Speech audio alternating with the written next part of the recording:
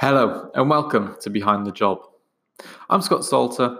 Now, Behind the Job is a new podcast and video series from Higher Window, and each week we'll be speaking to a different person in STEM industries. We'll be getting insight from them into what it's like to work within those STEM industries, and also some advice for current students looking to go into full-time work or perhaps postgrad study in those subjects. Today, we're speaking to Dr. Helen Tanton. Now, Helen is a postdoc research fellow at the Dana-Farber Cancer Institute in Boston.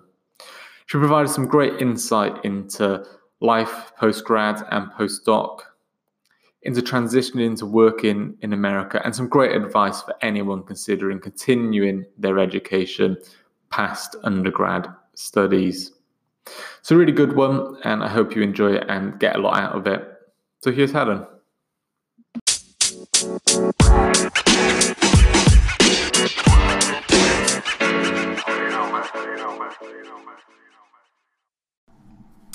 I'm joined today by Helen Tanton. And Helen is a postdoc research fellow at the Dana-Farber Cancer Institute out in Boston. Helen, how are you? I'm very well, thank you. How are you? Perfect. Thank you very much for joining us. I wonder if first of all you could give us a quick introduction into yourself, your career, education, and what you're doing now, and how you ended up at the Dana-Farber Institute. Yes, I did my bachelor's degree at the University of Bristol in physiological science, and I really enjoyed the cellular and molecular aspects of my degree. So I searched for PhDs in that sort of area. So I applied for about 7 different PhD programs, got 2 or 3 interviews, and got a place at one at the University of Liverpool. So it was a PhD in cellular and molecular physiology. And the first year was made up of like a master's year where I rotated around different labs. It was funded by the Wellcome Trust, and this is a classic This is very normal for them. They do 1 year where you rotate around labs, find out what you enjoy doing and what you'd like to spend your PhD researching. And then I spent the next 3 years, the next 3 years working in the lab that I'd chosen to complete my PhD.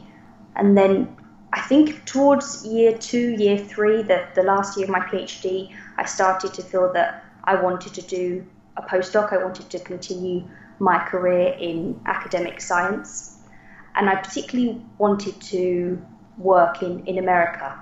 I was told that it looks very good to work in science in America on your CV, and it's a different type of environment. I also thought it would look good as a way of make me seem more independent. If I had that ability to transition to a different country and a different environment. So I applied to the Dana-Farber Cancer Institute. It's a really great institute, and I was lucky enough to get a postdoc position here. And going sort of way back, growing up, when did your sort of passion and interest in science start to develop? Was it at a very, very young age, or maybe at high school when you started to do more sort of scientific subjects? I think probably GCSEs was when I started to was the very start of me enjoying science. And then when I did my A-levels in biology, chemistry, maths and English literature. And at first, because I enjoyed science, I assumed I wanted to be a doctor, a medical doctor. And actually had a very good career advisor at my school, and I discussed this with her. And she said, I don't think you want to be a medical doctor. I think you want to be a scientist, because that's where my passion was. So that's when I started really seriously enjoying science and thinking that it was something I wanted to have a career in. And fast forward today, obviously the world of sort of postdocs and PhD and research can be quite confusing for sort of current undergrads. What does a day in the life of Helen Tanton look like? Can you talk us through, your day-to-day activities? Yes, it's very different. Every day can be very different. I'm rarely at my desk. I rarely sit down, which I like. The day goes very fast. So during the PhD, you sort of learn how to be independent. So you're guided by your mentor, but you do trial and error for your experiments. You come in, you do your experiments, you go home, you try again the next day until it works. And your mentor will guide you through that process. And then for the postdoc, that continues. Apart from you're more independent in a postdoc. So I will very much plan my experiments myself. I do keep my mentor, my boss, updated, especially if I have problems. But generally, I'm on my own, or I discuss problems with my colleagues. So I do lots of different types of experiments. In the postdoc, there's additionally there can be a lot of writing grants and grant progress reports. I have more responsibilities in the lab, such as making sure that the equipment's working, making sure everything's ordered. So there is a lot more responsibility in a postdoc, but every day can be different because I do different types of experiments, and you never really know when you're going to start. When you're going to start work, you never quite know when you're going to finish. You finish when it's done. When the experiment or the work is done. And for current students who might be considering continuing their education and going into PhD level and going into research, what advice would you give them? I would probably advise them to make sure it's something that they really wanted to do. It's not a light decision. I knew I loved science and I wanted a career as a scientific researcher. So for that, I knew I needed to get a PhD. But I worry that some people can, when they come out of university, especially because in the UK, our degrees, undergraduate degrees, are quite short. Sometimes people feel a bit scared. Now I've got to get a job in the big wide world. I don't know what I want to do. Where do I go from here? And I think people can think, I'll do a master's or a PhD.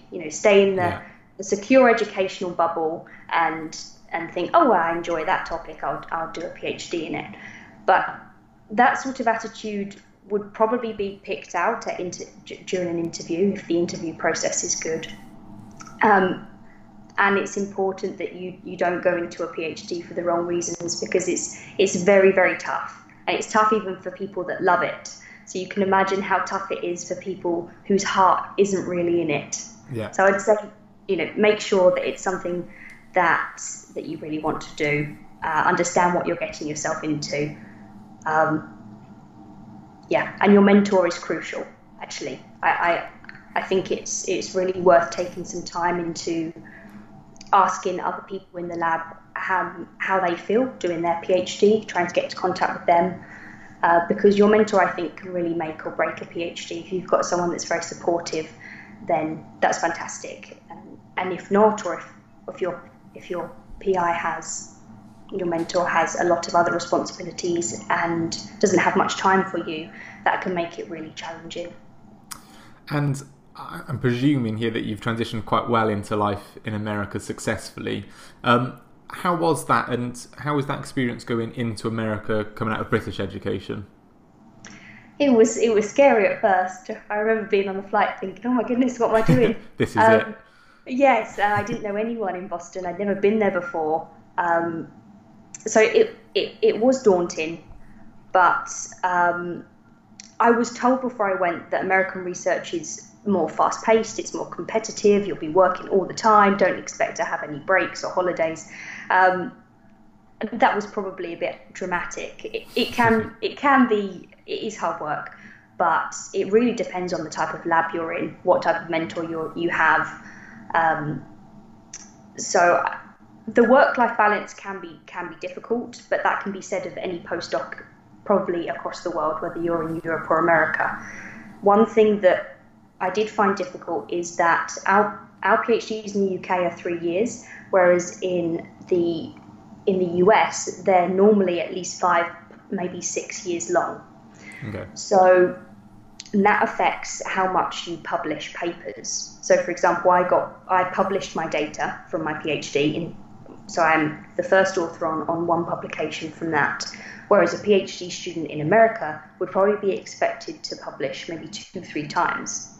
Okay. So when I came here, even though I'm a lot younger as a doctor than American students, American postdocs, they have more publications than I. And when I'm applying for American funding, they find it strange that I've only got one publication. So it's trying to be competitive against American students that I think can be difficult when they don't realise the process in the UK. Mm. And if you were responsible for sort of hiring a new colleague to come and work in the lab, a fresh grad maybe, what skills, experience and perhaps personality traits do you think is important in your line of work? In terms of experience, I think a lot of people can worry, I don't know how to do that technique, I don't know how to do this. I wouldn't worry about that so much. I think it's good to have enough experience that I would think this person truly wants to do this. But I wouldn't expect loads of experience. You're not expected to know everything before you do a PhD. So just the ability to learn, really. Mm-hmm. If I can see examples in someone where I know they're going to pick up techniques, and I think personality traits I would look for: organisation. You've got to be very organised. You have to be able to prioritise experiments.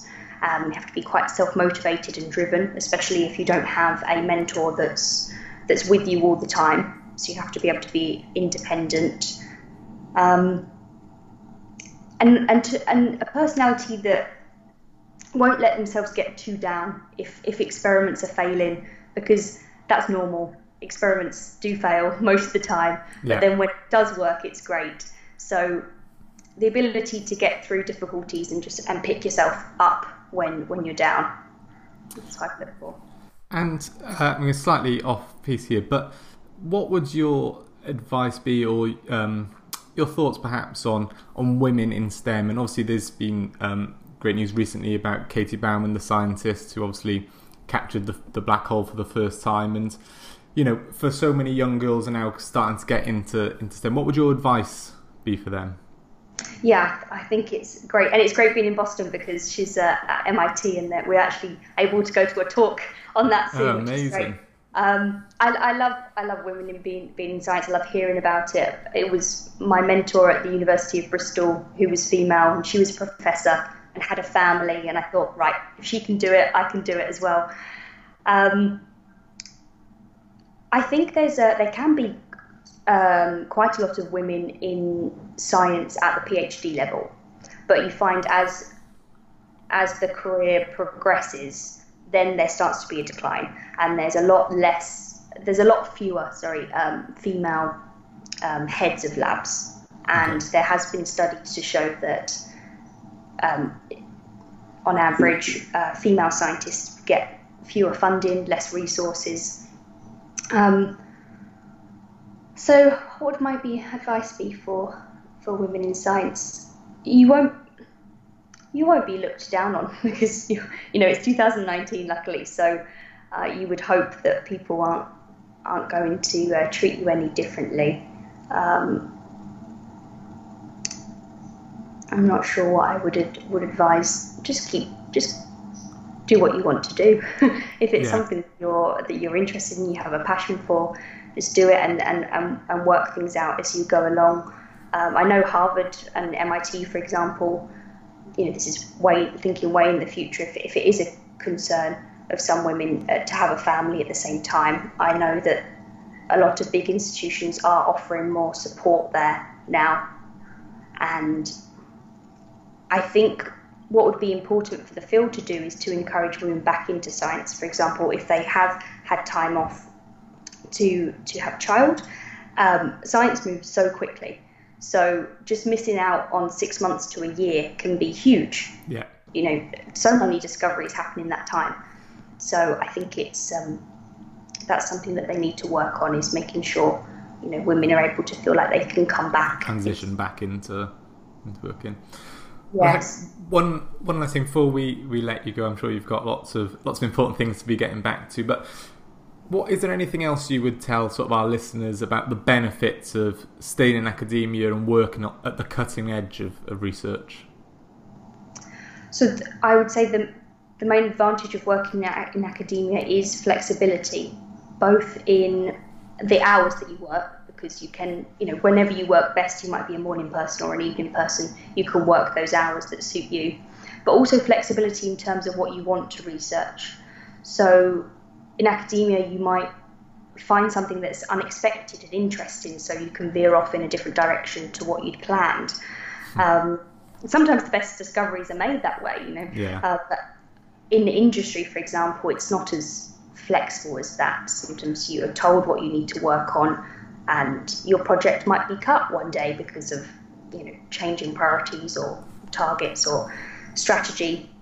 And industry is run a lot more like a business, which does have its advantages, don't get me wrong. But if you're the type of person that enjoys the freedom of being independent and coming up with your own ideas, taking the project in the direction that you want, then I think that person might be well suited in academia.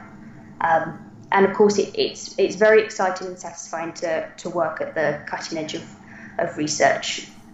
All the new discoveries are happening, and you might be working on something or find something out that has never been known before, which is great. You think, I'm the only person in the whole world that knows this, and who does tell first? Yes, yeah, and it might not be that big, but even small things, it feels very satisfying when you discover something. Amazing. Well, Helen, thank you so much again for joining us. I'm sure this will be really useful for those, thinking of going into sort of postdocs and PhD levels. So thank you so much. You're welcome. Good. I hope it's helpful. Thank you very much. Cheers. Bye-bye.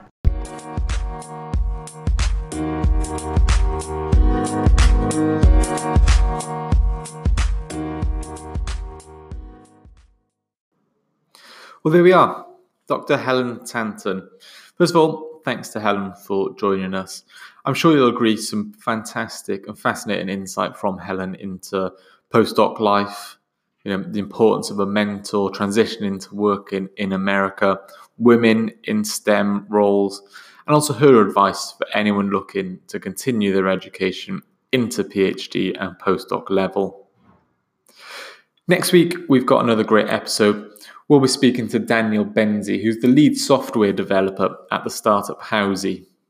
Dan gave us some great insight into life as a developer, as a hiring manager, what he looks out for in fresh grads, and much more. If you're looking for your perfect fit STEM grad role, sign up to highwindow.com. And stay tuned next week. Thank you.